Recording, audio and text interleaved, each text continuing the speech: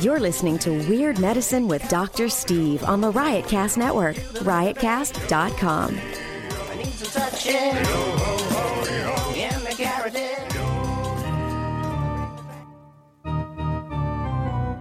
I've got diphtheria crushing my esophagus. I've got Ebola vibes dripping from my nose. I've got the leprosy of the heart valves exacerbating my incredible woes. I want to take my brain out and blast it with the wave, an ultrasonic, echographic, and a pulsating shave. I want a magic pill for all my ailments, the health equivalent of Citizen Kane. And if I don't get it now in the tablet, I think I'm doomed and I'll have to go insane. I want a requiem for my disease, so I'm paging Dr. Steve. Dr. Steve. It's Weird Medicine, the first and still only uncensored medical show in the history of broadcast radio, now a podcast. I'm Dr. Steve, and this is a show for people who would never listen to a medical show on the radio or the internet. If you have a question, you're embarrassed to take your regular medical provider. If you can't find an answer anywhere else, give us a call at 347-766-4323. That's 347-POOHEAD. If you're listening to us live, the number 754-227-3647. Follow us on Twitter at Weird Medicine or Lady Diagnosis or Dr. Scott WM. Visit our website at drsteve.com for podcasts, medical news, and stuff that you can buy, or go to our new merchandise store at cafepress.com/weirdmedicine. I don't know how new it is. It's like 12 years old. Most importantly, you can get a Bristol stool scale mug, and you can rate your turds while you're sitting on the pot drinking coffee, so I guess that's something. Most importantly, we are not your medical providers. Take everything here with a grain of salt. Don't act on anything you hear on this show without talking over with your doctor, nurse practitioner, physician assistant, pharmacist, chiropractor, acupuncturist, yoga master, physical therapist, or whatever. All right, very good. Hey, don't forget to go to stuff.drsteve.com. That's stuff.drsteve.com for all your Amazon shopping needs. Really helps to keep Weird Medicine on the air and keep Riotcast going. And don't forget tweakedaudio.com. Offer code FLUID, F-L-U-I-D, for the best earbuds for the price on the market and the best customer service anywhere. Cole, what's going on out there? I don't hear anything. Sorry about that, sir. I got my new buddy Cole, and he's here in the studio. We met at the Rich Voss show. And he's messing with my synthesizers while I'm putting this podcast together. So I just wanted to have weird bleeps and bloops in the background for your audio listening pleasure. Don't forget Dr. Scott's website. It's simplyherbals.net. That's simplyherbals.net. And if you want to lose weight with me, go to noom.drsteve.com. Now listen, Noom is not a diet. It is an app that deals with the psychology of eating. So in that regard, it is completely unique. I went from almost 190 pounds down to 155, which is my ideal body weight. And I feel better than I have in a million years. And I even, when I went on vacation, just ate any damn thing I wanted to, knowing full well I was going to gain weight. I get home, I didn't freak out when I saw how much weight I gained, and it was significant. I just got right back on the program, and I'm on my way back down again. And I don't want to be doing a yo-yo thing. It's just that I know that I can blow it out my rear end every once in a while and still come back to my ideal body weight with no stress or pressure whatsoever. It is wonderful. It also has helped me be more mindful in my real life, too. So check it out at noom.drsteve.com. If you go there, you'll get 2 weeks free, and you'll also get 20% off the membership fee. If you decide to do it, you don't have to. And but if you do, you get a group and a group counselor, and you get to do the whole program. The whole program is only 3 months. So this is not something you have to do on and on and on and on again, forever, unlike some other ones like where you got points and stuff like that, and you have to have their proprietary calculator. There's none of that with this. And I found that a lot of the chain restaurants now publish their caloric, the calories. I went to a place and I saw that their salad had 1,200 calories in it. And then I realized, well, I can order something different or order it a different way to I had no idea. You go to these places, you think, well, I'm eating a salad. I'm eating healthy. Sometimes you are, sometimes you aren't. So I'm much more in tune with things now, and my body feels better. So it's noom.drsteve.com. I am a huge fan of this. Also, part of my Noom thing is knowing how many calories I'm cramming down my gaping craw. So I use freshly.drsteve.com because I'm lazy.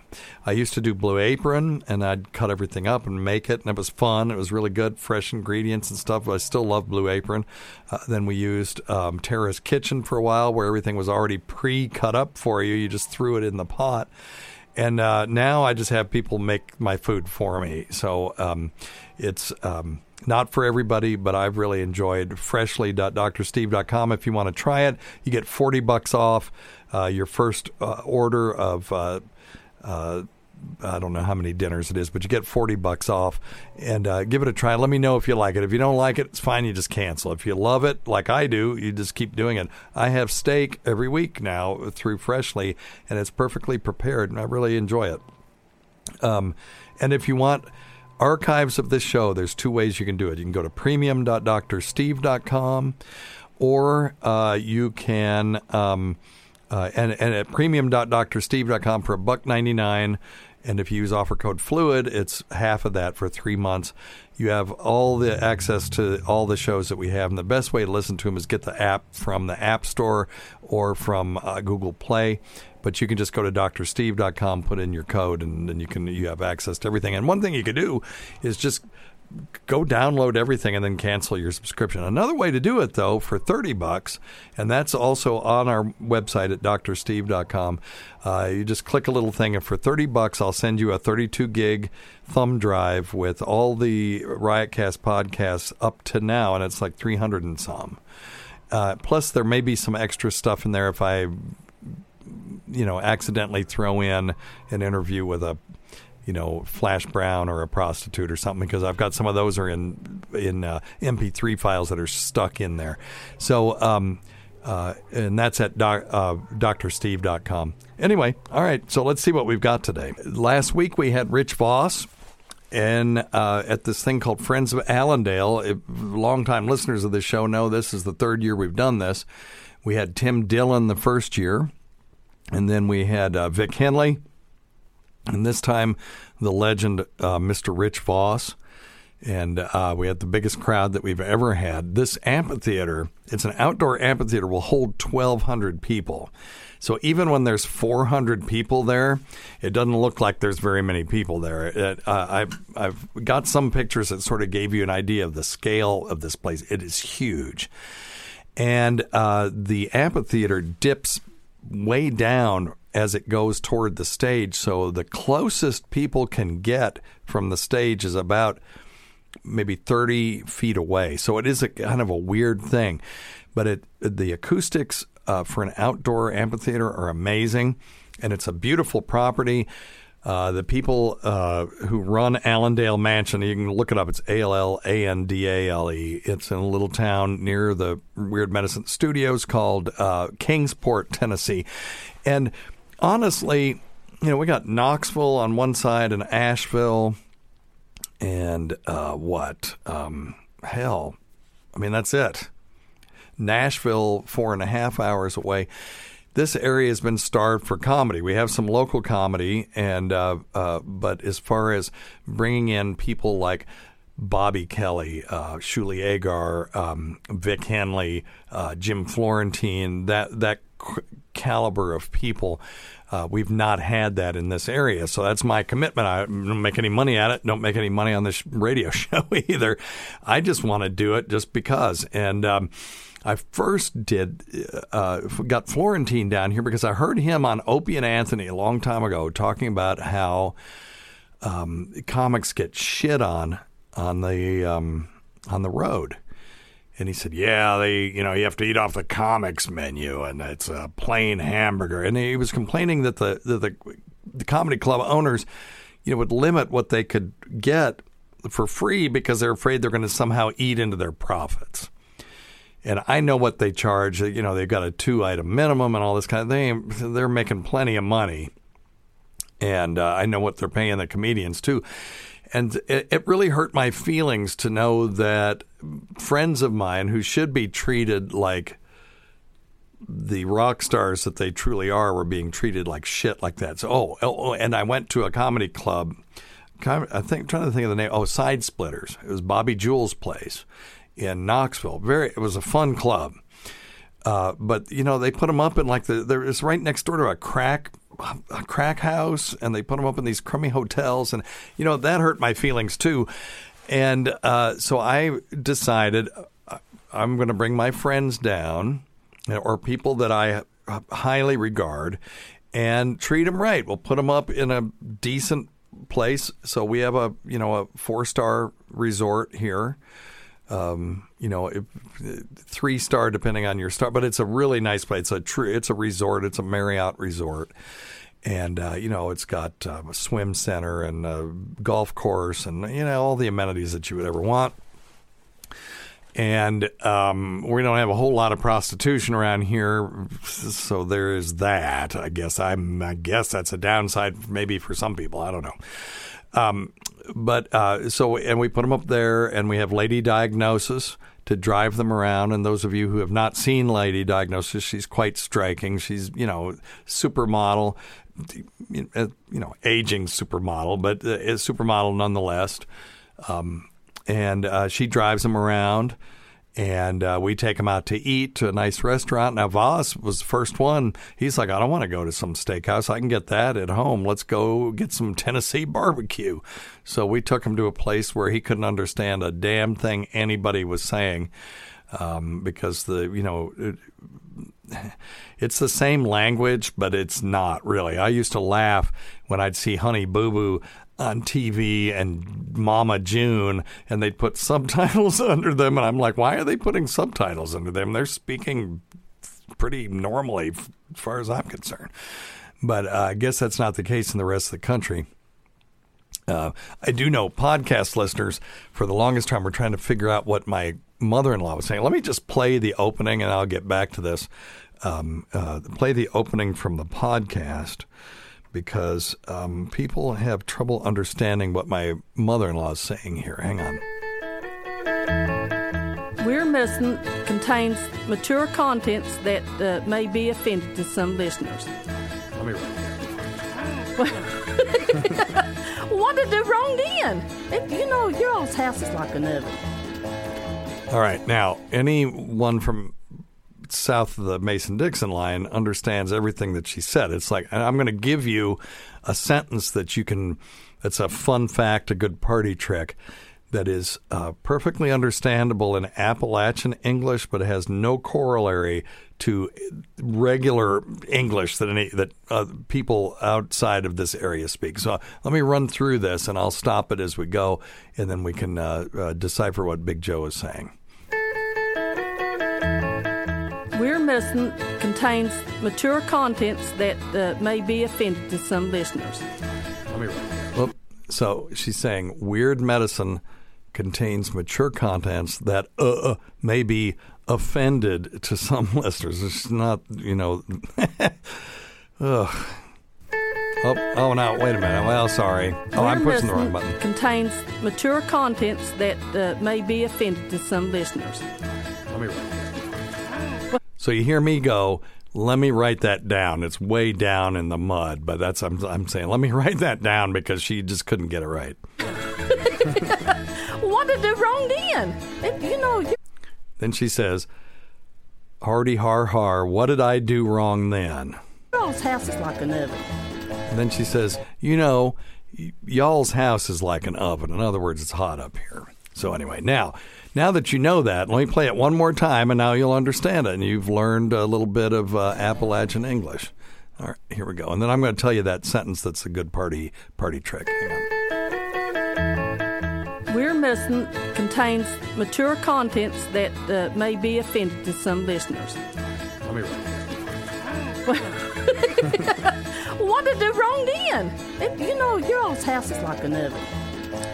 The master of the non sequitur. What did I do wrong then? Y'all's house is like an oven. When I come home, Big Joe's the most negative person I've ever met. Whenever I come home, there's never, hey, howdy do. If she happens to be here, hey, Steve, how you doing? It's always, your back lights are out. So it's always some disaster. When I was gone on vacation, she was house sitting, which is very nice. Of course, I paid her a lot of money to do it. And I bought 3 weeks worth of dog food, and she ran out of dog food in 7 days. So what did she do? Her solution, instead of calling me and saying, what should I do? Which I would have said, go buy this brand of dog food and I'll reimburse you. She went to the grocery store and bought this cheapo off-brand, the cheapest, I think it was like 35 cents a can, and fed it to my dogs. And that night they shit all over everywhere. It was diarrhea everywhere. They were spraying the walls. I mean, it was insane. And she just called me up and said, well, you got a mess to clean up when you get home. It's like, I do. Anyway, poor old Big Joe. I guess I've told enough Big Joe stories in this on this show. If you want to hear her in all of her glory, go to drsteve.com or riotcast.com or download the Weird Medicine app and listen to episode 100 where we did the Big Joe dating game, and it was full of Big Joe-isms.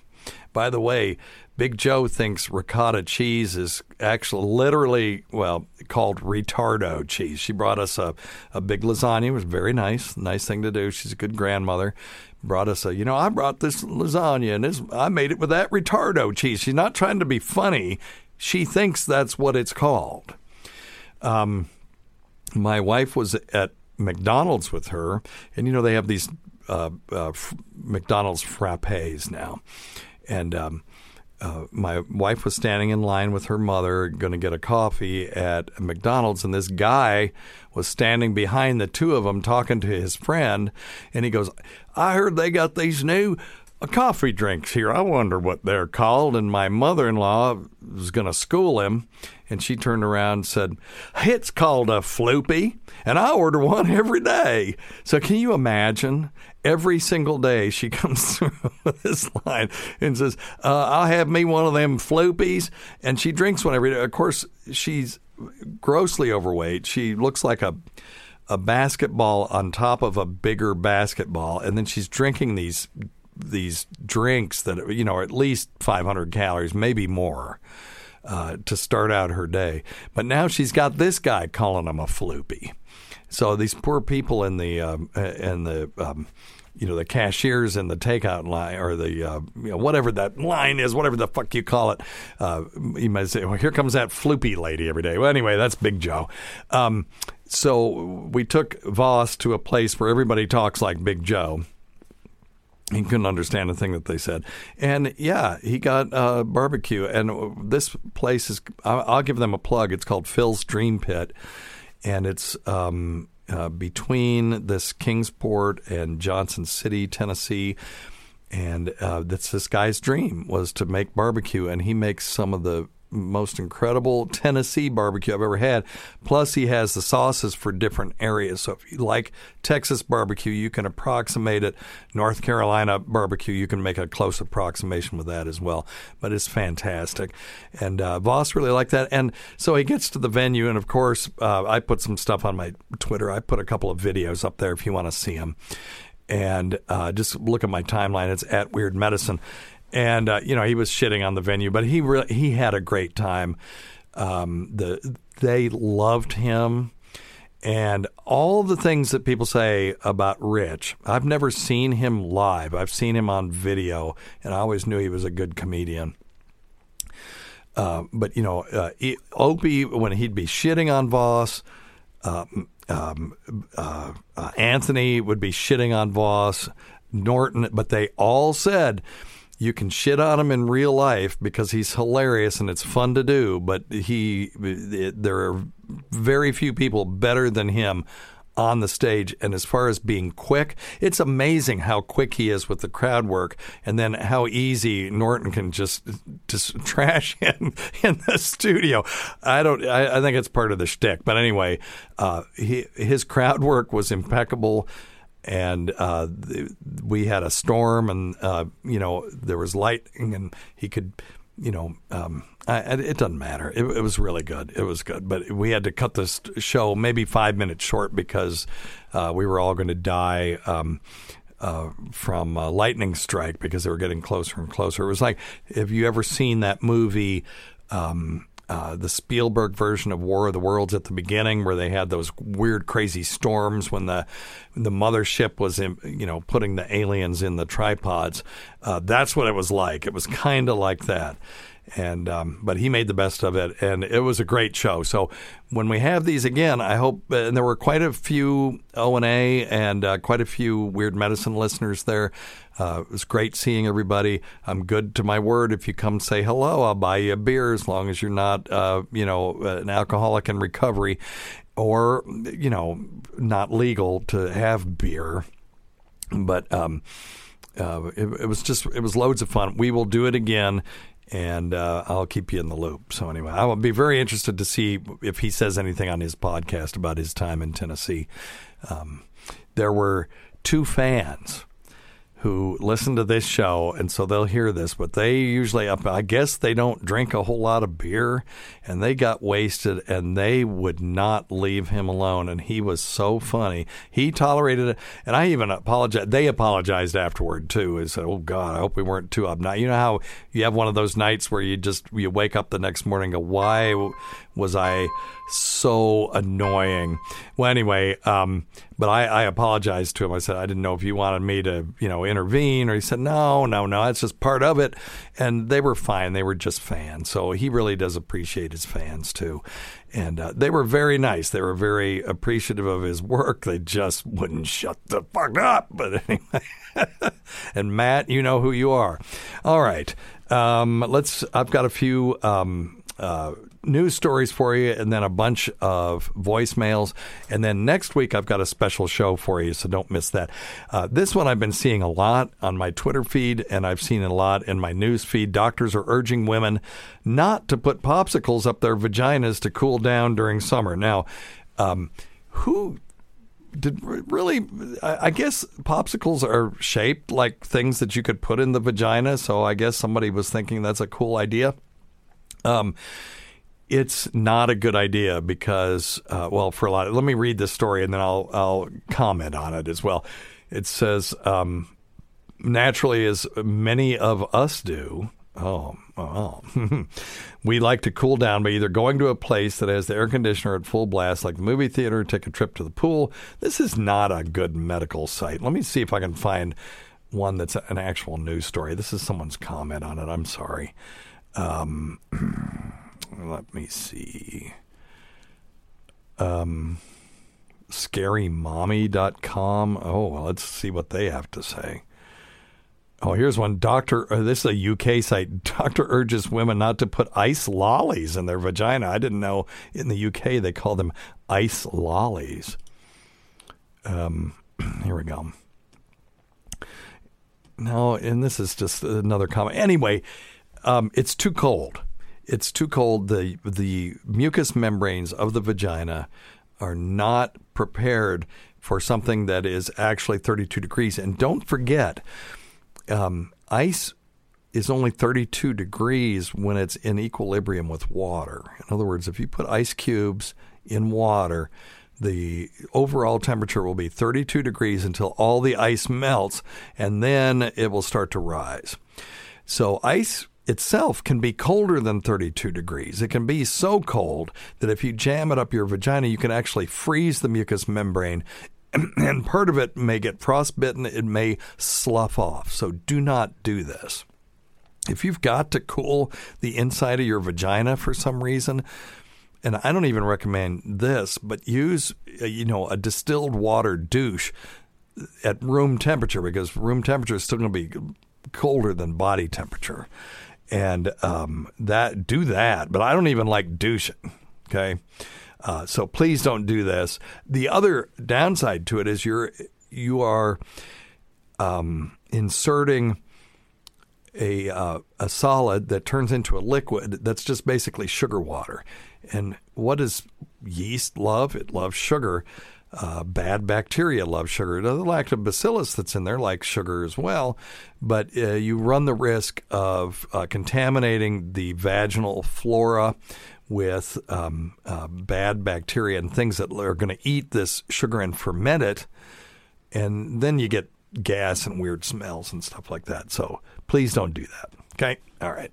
Sorry I didn't vet that news story any better, but I could say it better than them anyway. All right. This is from Medical News Today. Protein discovery could lead to new hearing loss treatments.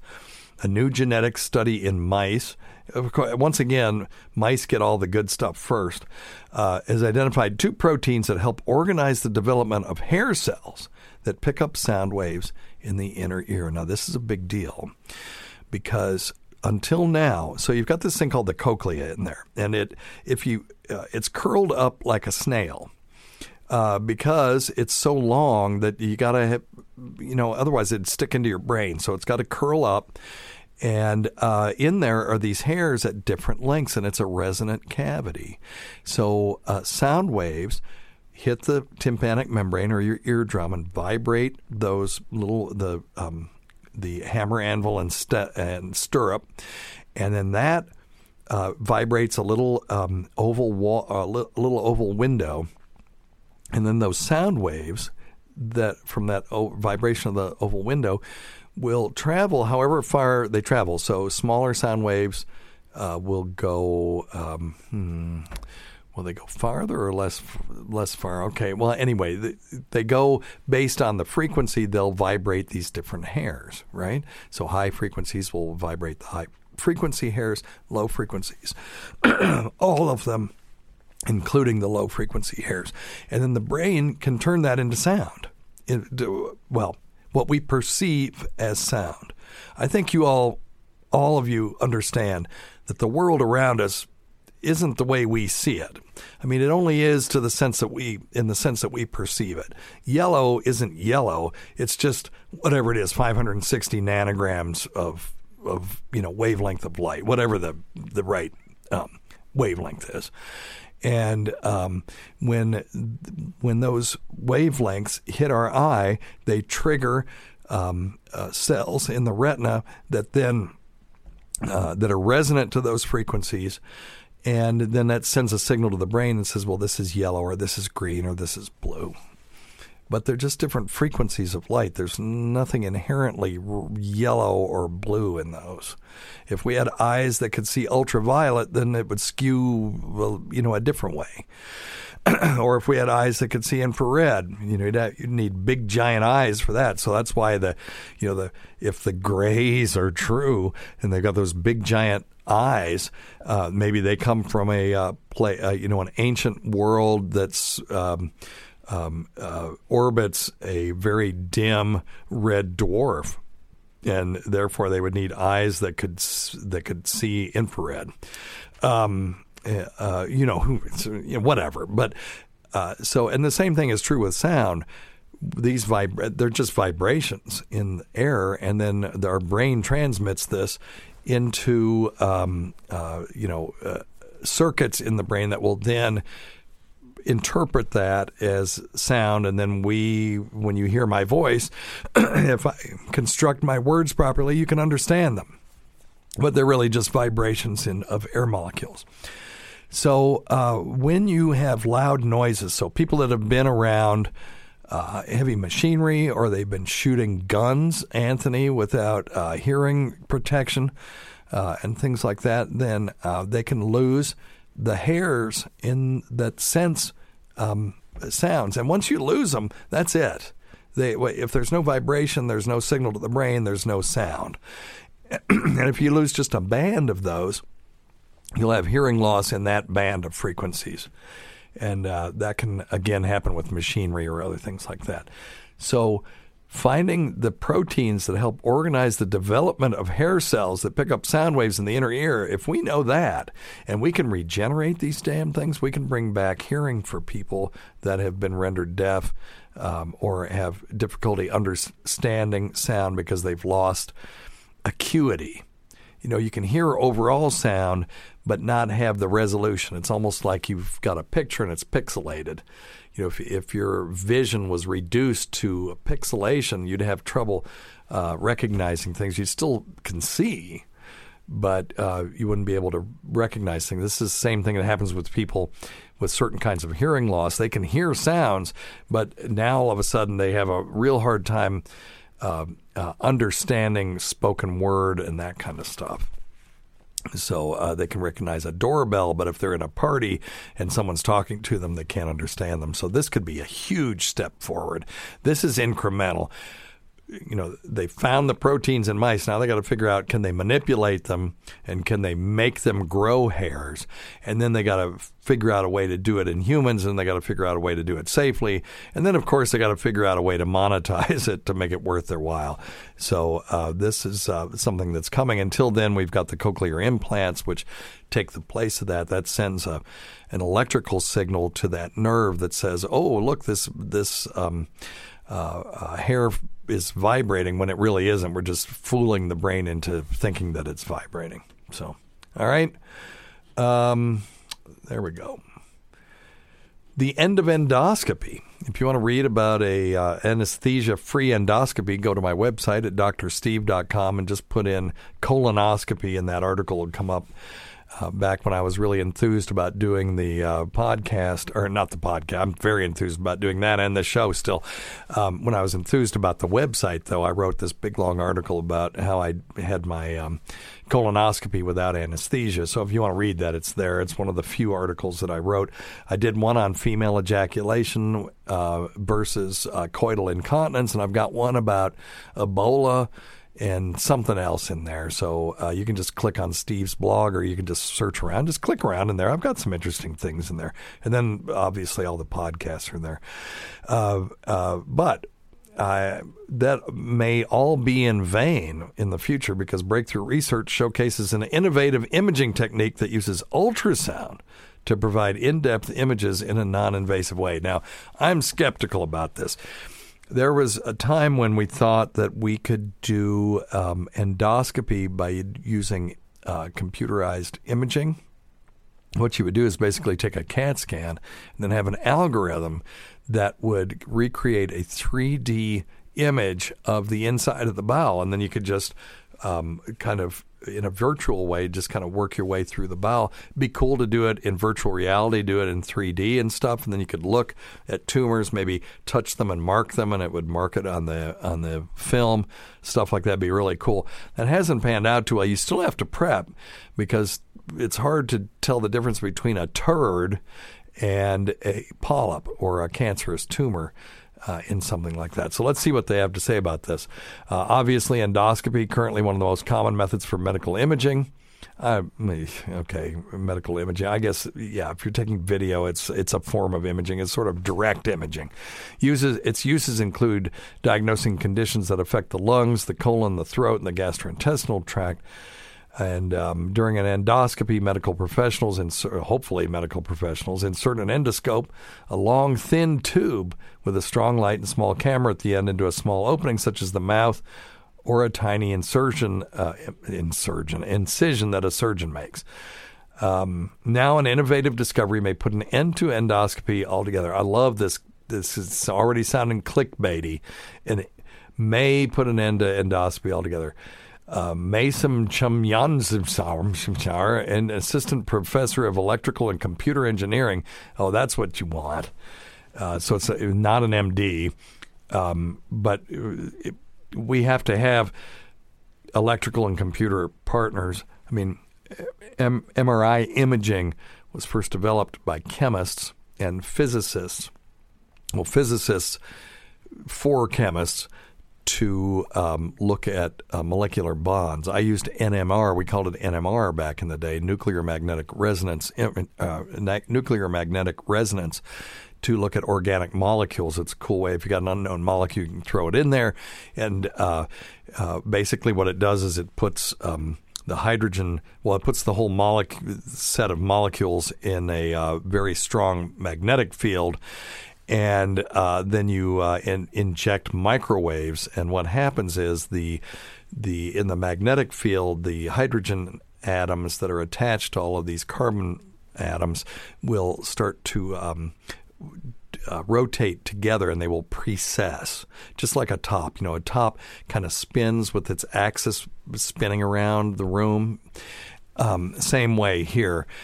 And these things will precess, and then when you add microwaves at sweeping frequencies, the hydrogen atoms will flip. And this is all quantum stuff, so I'm using sort of classical terms for this, but they'll flip. Basically what they're doing is they're absorbing a photon of microwave wavelength of energy, and they will flip. And then when they release that photon back again, they'll kind of resonate, and they'll bounce back, and then they'll grab another one, bounce back and forth, back and forth, back and forth. And then that signal, you can read that secondary signal, and you can tell by the energy of the microwave radiation and then the energy that they're giving off, what those hydrogen atoms are attached to. And it was a really cool way of determining the structure of a molecule. What's really cool is then you can then turn around and image things with that. You put the whole body in a strong magnetic field, and then you do the same. They sweep through with these microwaves, and as those hydrogen atoms start giving off their secondary photons, you can detect them, and then you can create an image from that. And that image is amazingly almost photorealistic. It's really neat, and way less likely to cause a solid tumor than, say, a CAT scan, although they've gotten better with that because the CAT scans now use very low amounts of radiation, but still. So the MRI is really cool. Well, anyway, why am I telling you this? Oh, now I lost my train of thought because I'm so fascinated by the physics of this whole thing. Well, anyway, let me go back. An innovative discovery may put an end to endoscopy altogether. They devised a non-invasive ultrasound imaging technique that promises to replace the endoscope.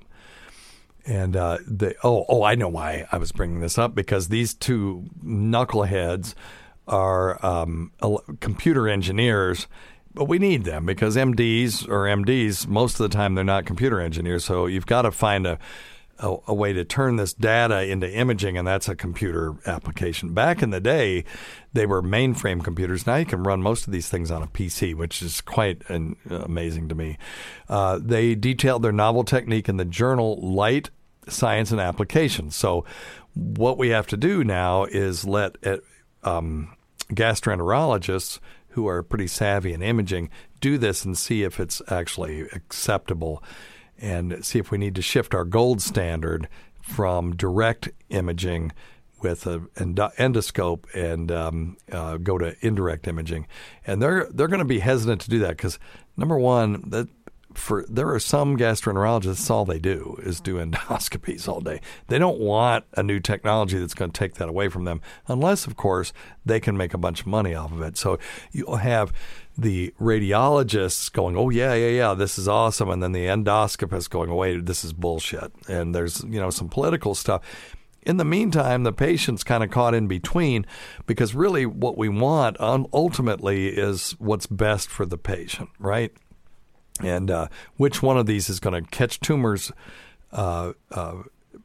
better and will reduce deaths from cancer or other things that you're looking for with these things, and is going to be least invasive for the patient. So let's say they're both equal, and this one's less invasive and less expensive. That's what we're going to go for. But proving that something is better than the gold standard is hard to do because you're always comparing it against the gold standard. So you can do it, but it's more difficult. Anyway, okay, so their biological tissue being a turbid or dense and opaque medium limits the possibilities of optical methods. Specifically, the tissue is made of large particles and membranes and restricts the depths and resolution of optical imagery, especially in the visible and near-infrared range. Well, yeah, okay, that's why we don't use those kinds of imaging techniques from the outside. But the new technique, however, uses ultrasound to devise a virtual lens in the body instead of inserting a physical one. The operator can then adjust the lens by changing the ultrasonic pressure waves inside the medium, and so take in-depth images that were never accessible before using non-invasive means.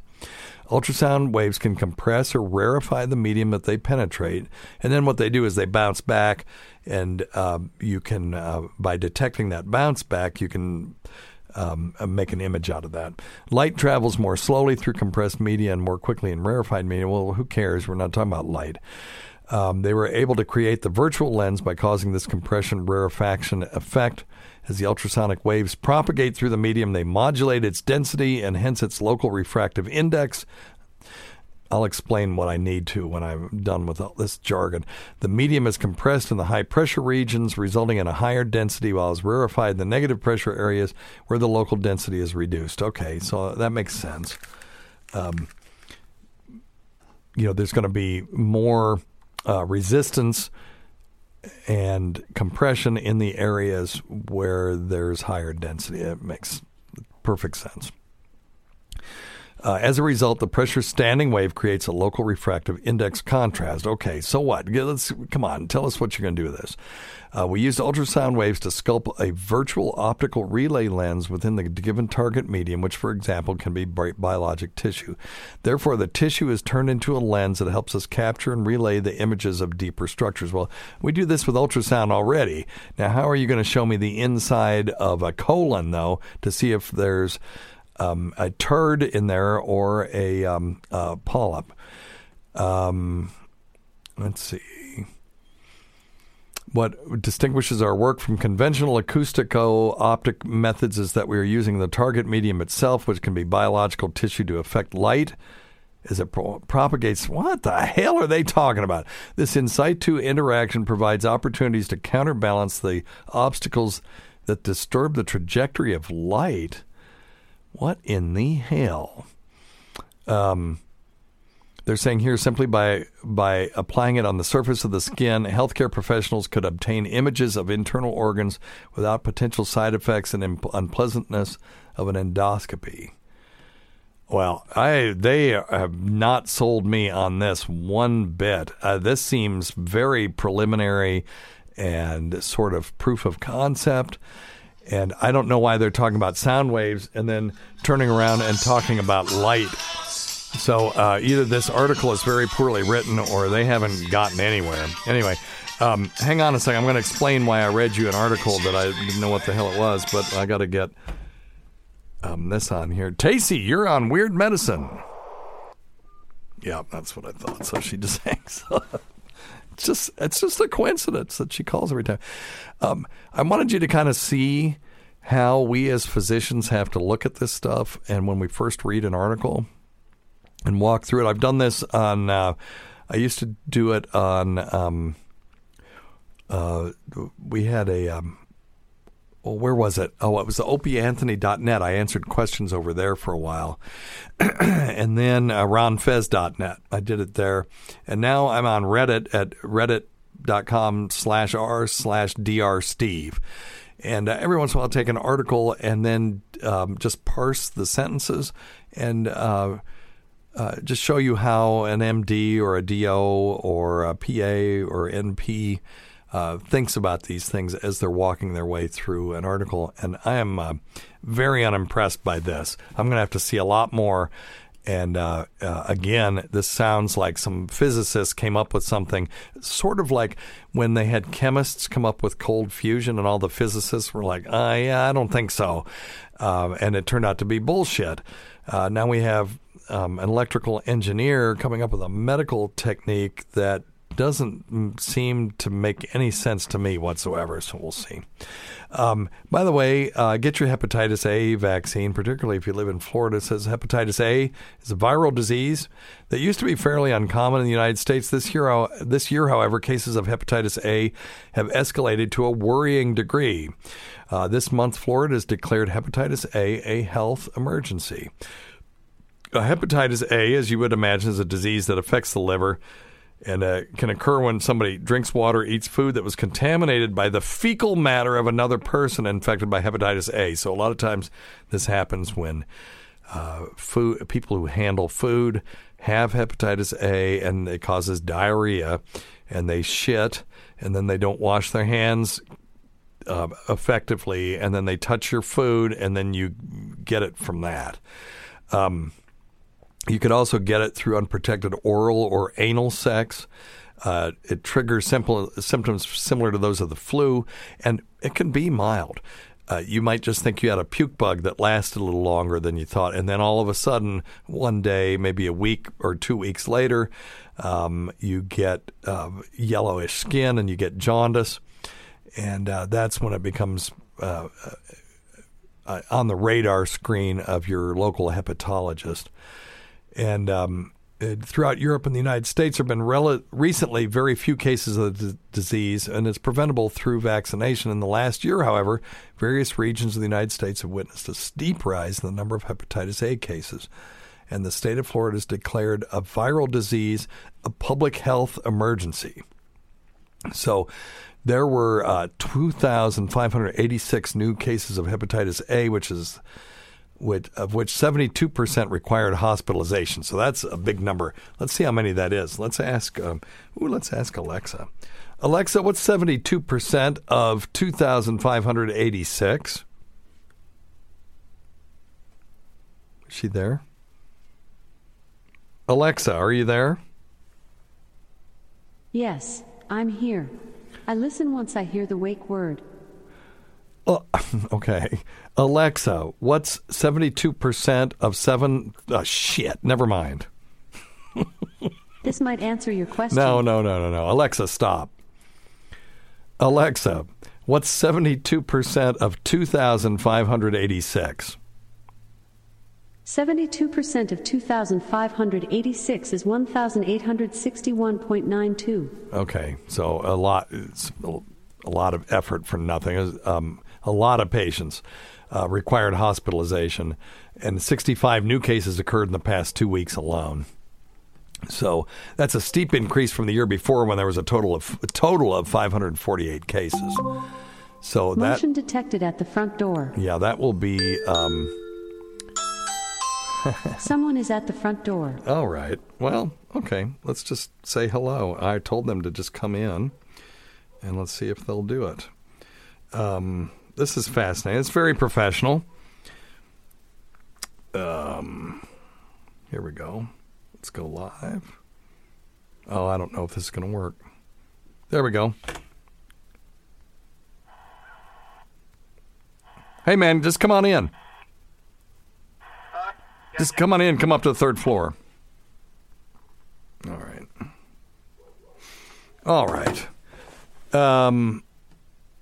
Yeah, so it's a steep increase from the year before, when there was a total of 548 cases.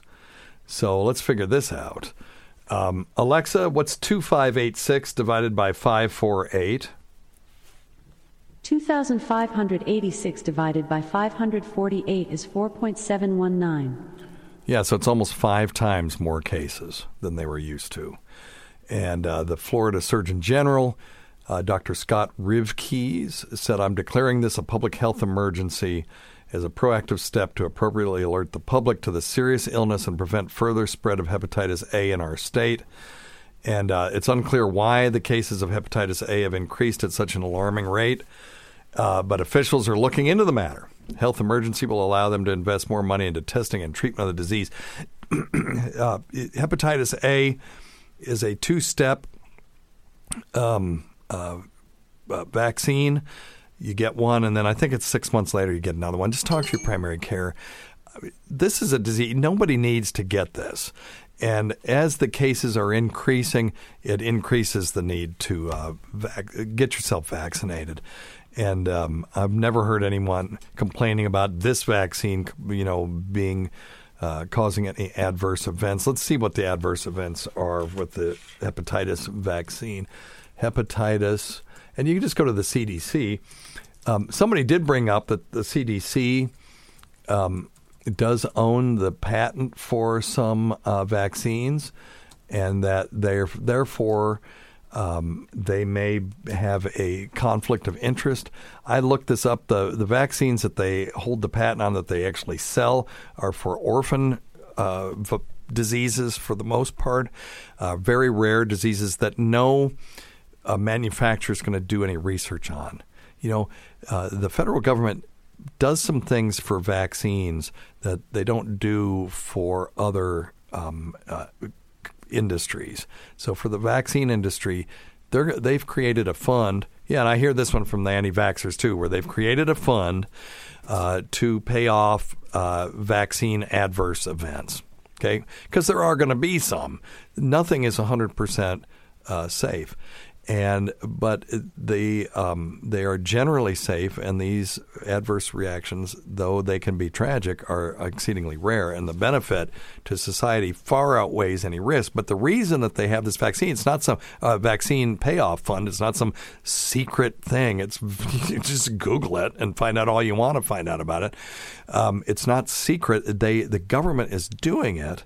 Because if they didn't do it, these vaccine manufacturers would just throw up their hands and say, there's more profitable stuff out there. We're not messing with all these lawsuits, particularly the frivolous ones. So they've given a buffer to them so they can just make the vaccines, get them out there, and get people protected. So let's see what the adverse events on hepatitis A. So hepatitis A, vaccine preventable communicable disease of the liver caused by hepatitis A virus, usually transmitted person to person through fecal oral route. And by the way, this was on my boards recently. The most common vaccine preventable disease, if you're going to, say, rural Costa Rica or something like that, they're going to recommend that you get hepatitis A, in addition to things like yellow fever and things like that. It says, usually resolves within 2 months of infection. Most children less than 6 years of age do not have symptoms or have an unrecognized infection. So there's some benefit to being little. Antibodies produced in response to hepatitis A infection last for life and protect against reinfection. So if you get it once, you won't get it again. But the best way to prevent it is to get vaccinated. And I'm just looking for adverse events on this. I can't. I could have prepared for this better too. So anyway, just look it up. How about that? Do some research. Look it up. The adverse, I had it. The Shingrix vaccine kicked my ass. The hepatitis A vaccine, I never knew that I took it. So they will be mild and self-limited. Okay, let's take a couple of phone calls while we're still here. And Cole is here. It's Cole, right? Yes, sir. And I'll get you on mic here in a second. You'll be on the next show. But, yeah, that's your mic right there.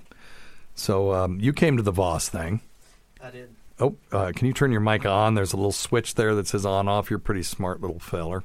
Pretty fart smeller, as we say in Tennessee. You got it? I think I got it. There you go. So you were at the Voss thing, right? Absolutely. What'd you think? It was good. Yeah, it was. And did you get to talk to Voss afterward? A little bit afterwards. Yeah, see, he was great. He's great. He's awesome to his fans. I was telling everybody there were two people at Meadowview that had a few too many, and they were just all over him, and he was just trashing them, and half the time they weren't even aware of it. And I kind of apologized to him after. He said, "No, they're just fans. They're fine." You know, he's totally cool. Yeah, well, my mom told me, she's like, this guy named like Voss something is coming. Down at, she's like, where you got married? I was like, okay, cool. And I was like, wait, who was it? And she said, Rich Voss. I was like, okay. I know the gentleman. I said, we can go indulge in there. And did you bring friends? Well, my wife, my pregnant wife, and my mom. I just moved back, so cool. I'm back to the area. Cool, but you're an old school Opie and Anthony fan, right? Yeah, yes, and that's one thing that I noticed. I was like, I know exactly who he is. Yeah, there were a few of us there, and he was just great. I mean, it was such a great show, and people love to shit on Voss, and he'll block him online because, people in the studio will trash him. Like Patrice used to just love to trash him. It's fun. Yeah. But, so the listeners start thinking, well, we can do that too. And when they do that, he just blocks them, which I think is hilarious. Yeah. But in person, he was just delightful. He was. And we got to hang out with him for a couple of days. And I really feel like, Rich and I have talked for years, but now I feel like now we're actually friends. But he would probably dispute that. But, it was just really cool having him here. Yeah. So, it was fun. I was actually very happy to see him. Yes. Yeah. And so was the crowd. That was the biggest crowd we've ever had there. That amphitheater holds 1,200 people, so it never looks like there's a lot of people there, but there were about 400 there for this. Yes, absolutely. So it was a pretty big event. I know we can get more. Crap load of people that had no idea who he was. But, every year it's gotten bigger and bigger, so it's pretty cool. Yeah. And the Friends of Allendale that run that thing want to have people there other than just their regular bluegrass crowd. Exactly. And that was what they wanted. They used to do bluegrass 4 Thursdays in a row in August, and they just get the same 100 people. So we've got 4 times the crowd now that they've gotten, and there's people that have never been to Allendale before. They just want people to enjoy it. That's why they make it free. They have the funds to pay the comics their going rate and take good care of them and all that stuff. So. Funny thing is, right down next to the porta potties, I got married right there. Oh, really? Yeah, so just to the left of the porta potties. Oh, that's cool. There were porta potties there? I didn't know. Well, we got to use the real bathroom, but anyway. Because we're fancy. Well, I have no time to take phone calls. So next week, what we're going to be doing is we're going to have Cody Gilmer from Indie Ghost on, and his girlfriend's coming. Had a weird medical thing happen to her. And then we'll talk to Cole some more, and then we're going to do a crap load of phone calls that I didn't get to this time. Thanks always go to Dr. Scott, who isn't here. We can't forget Rob Sprance, Bob Kelly, Greg Hughes, Anthony Cumia, Jim Norton, Travis Teft, Lewis Johnson, Paul Ovcharsky, Eric Nagel, Roland Campos, Sam Roberts, Pat Duffy, Dennis Falcone, Ron Bennington, and Fez Watley, whose early support of the show has never gone unappreciated. Listen to our SiriusXM show on the Faction Talk channel, SiriusXM channel 103, Saturdays at 8 p.m. Eastern, Sunday at 5 p.m. Eastern, on demand, and other times at Jim McClure's pleasure. Many thanks to our listeners whose voicemail and topic ideas make this job very easy. Go to our website at drsteve.com for schedules and podcasts and other crap. Until next time, check your stupid nuts for lumps, quit smoking, get off your asses, and get some exercise. We'll see you in 1 week for the next edition of Weird Medicine.